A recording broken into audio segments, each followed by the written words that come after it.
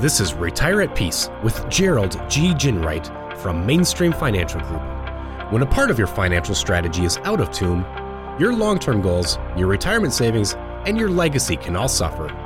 With many years of experience in the financial industry, Gerald provides his clients and prospects the information they need regarding Social Security, retirement income planning, wealth management, and much more.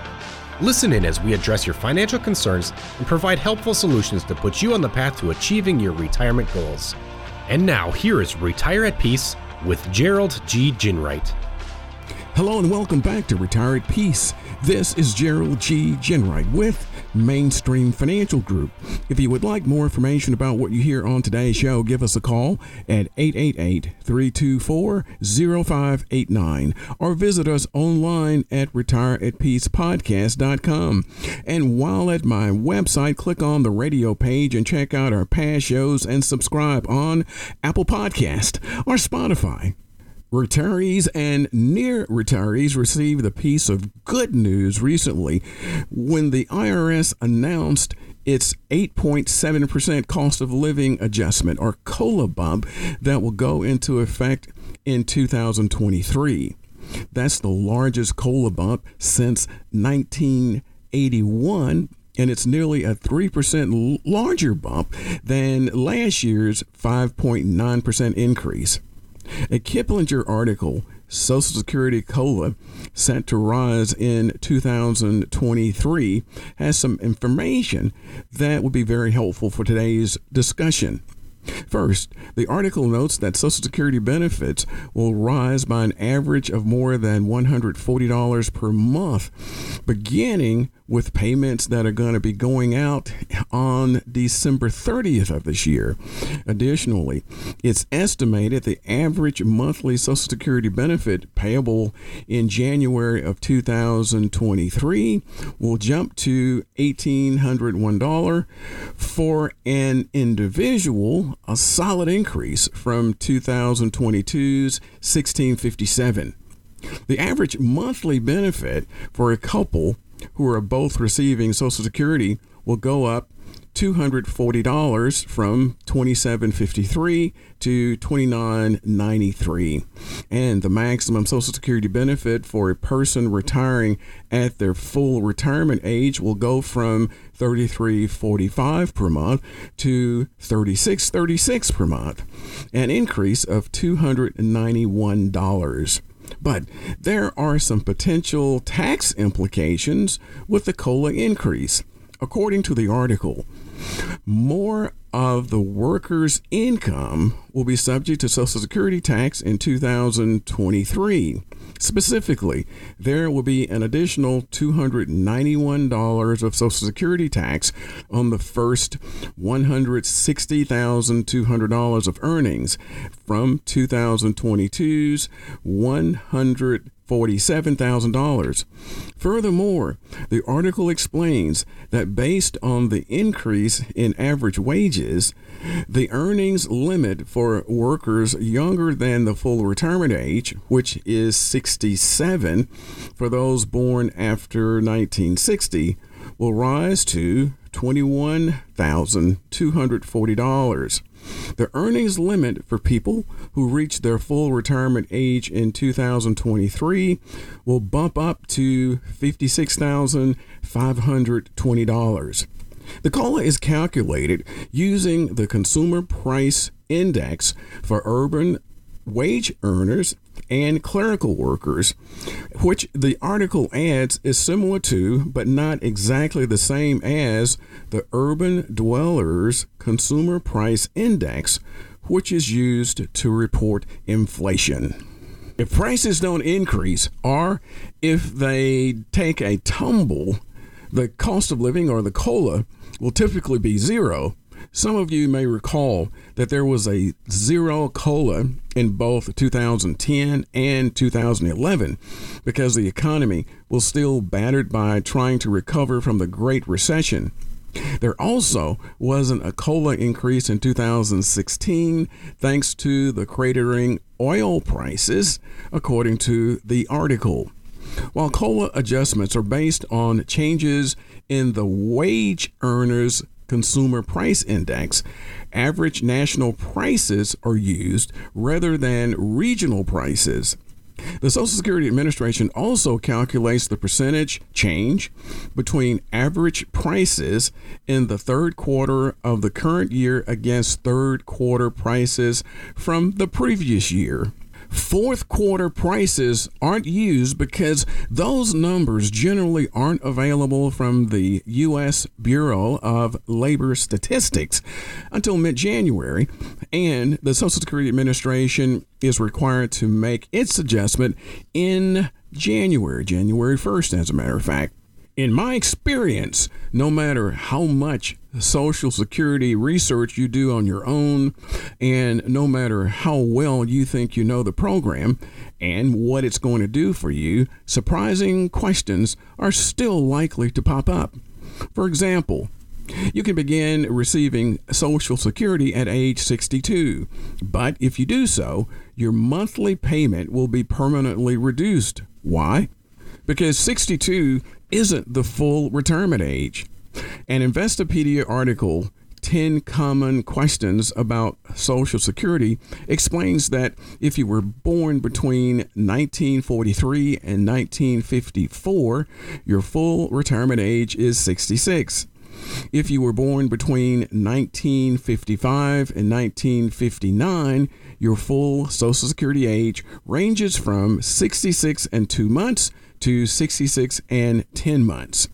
If you were born in 1960 or later, your full Social Security age is 67.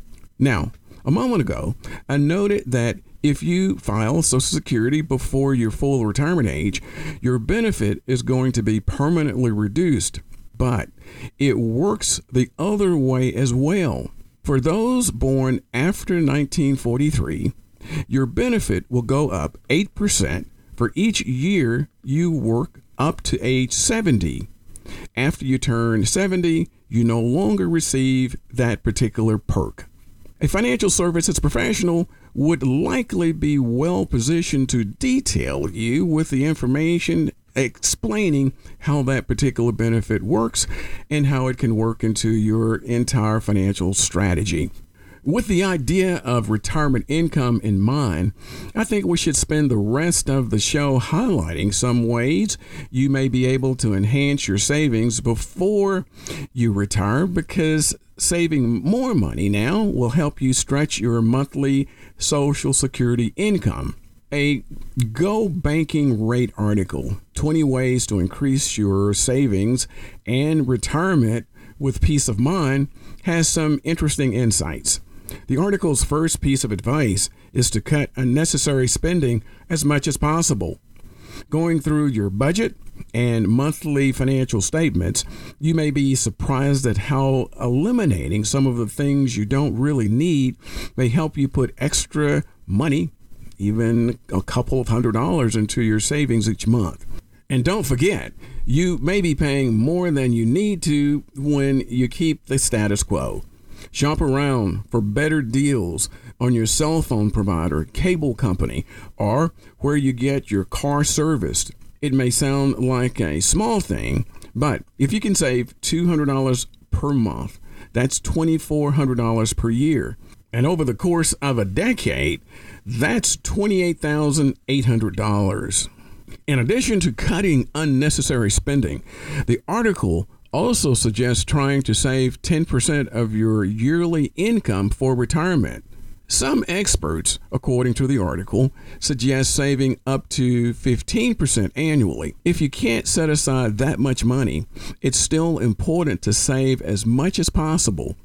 Adding 1% to the amount you're saving each year will eventually help you get to that 10% or 15% benchmark. Now, don't forget that taking full advantage of your workplace retirement plan, like your 401k, is a good way to hit that 10% or 15% goal. If your company offers a plan, be sure that you are contributing enough money to trigger the company match. Not doing so means you are essentially saying no to free money. Often, the match is 50 cents for every dollar you contribute. Now, that's up to a percentage of your pay, commonly 6%. As you receive raises, bonuses, or other compensation, save it. Don't spend it. After all, you've already built an effective budget around what you were making before you received that additional income. So you may not need it day to day. So put the money in your retirement plan rather than in your bank account. It can sometimes be a mistake to treat every raise as an excuse to enhance your lifestyle with a bigger house, a fancier car, or expensive clothes. But slow down and ask yourself if you really need all that stuff. Think about your future retirement and what having the cash to do the things you want to do and visit the places you want to visit would mean to you. When it comes to having enough retirement income, working with a financial services professional may make a very big difference. To me, the value of working with a financial services professional is really about keeping on your course. There are times when it may be tempting to make big changes to your strategy. Maybe it's market volatility, a significant unexpected expense, or a change in your personal life. But in my experience, it's often best to stick with your strategy that you've actually built with your financial services professional. Now, that doesn't mean that you and your financial services professional don't make tweaks and improvements in your strategy as your circumstances change. It simply means you avoid making rash decisions every time the market has a hiccup. Your financial services professional has a strategic, non-emotional attachment to your strategy, which means you're likely to receive cool, level-headed advice. Well, plan well and retire at peace. If you've enjoyed today's show, visit us at retireatpeacepodcast.com and click on my radio page. Also, be sure to subscribe to us on Apple Podcast or Spotify. And finally, if you want more information about what we discussed today, give us a call at 888-324-0589. Thanks for listening. And until next week, this is Gerald G. Ginwright. Thank you for listening to Retire at Peace. Don't pay too much for taxes or retire without a sound retirement plan. For more information, please contact Gerald G. Ginwright at Mainstream Financial Group. Call 205-324-0589 or visit them online at retireatpeacepodcast.com. Gerald Ginwright and Mainstream Financial Group are not affiliated with or endorsed by the Social Security Administration or any other government agency. All matters discussed during the show are for informational purposes only. Each individual situation may vary, and the opinions expressed here may not apply to everyone. Materials presented are believed to be from reliable sources, and no representations can be made as to its accuracy. All ideas and information should be discussed in detail with one of our qualified representatives prior to implementation.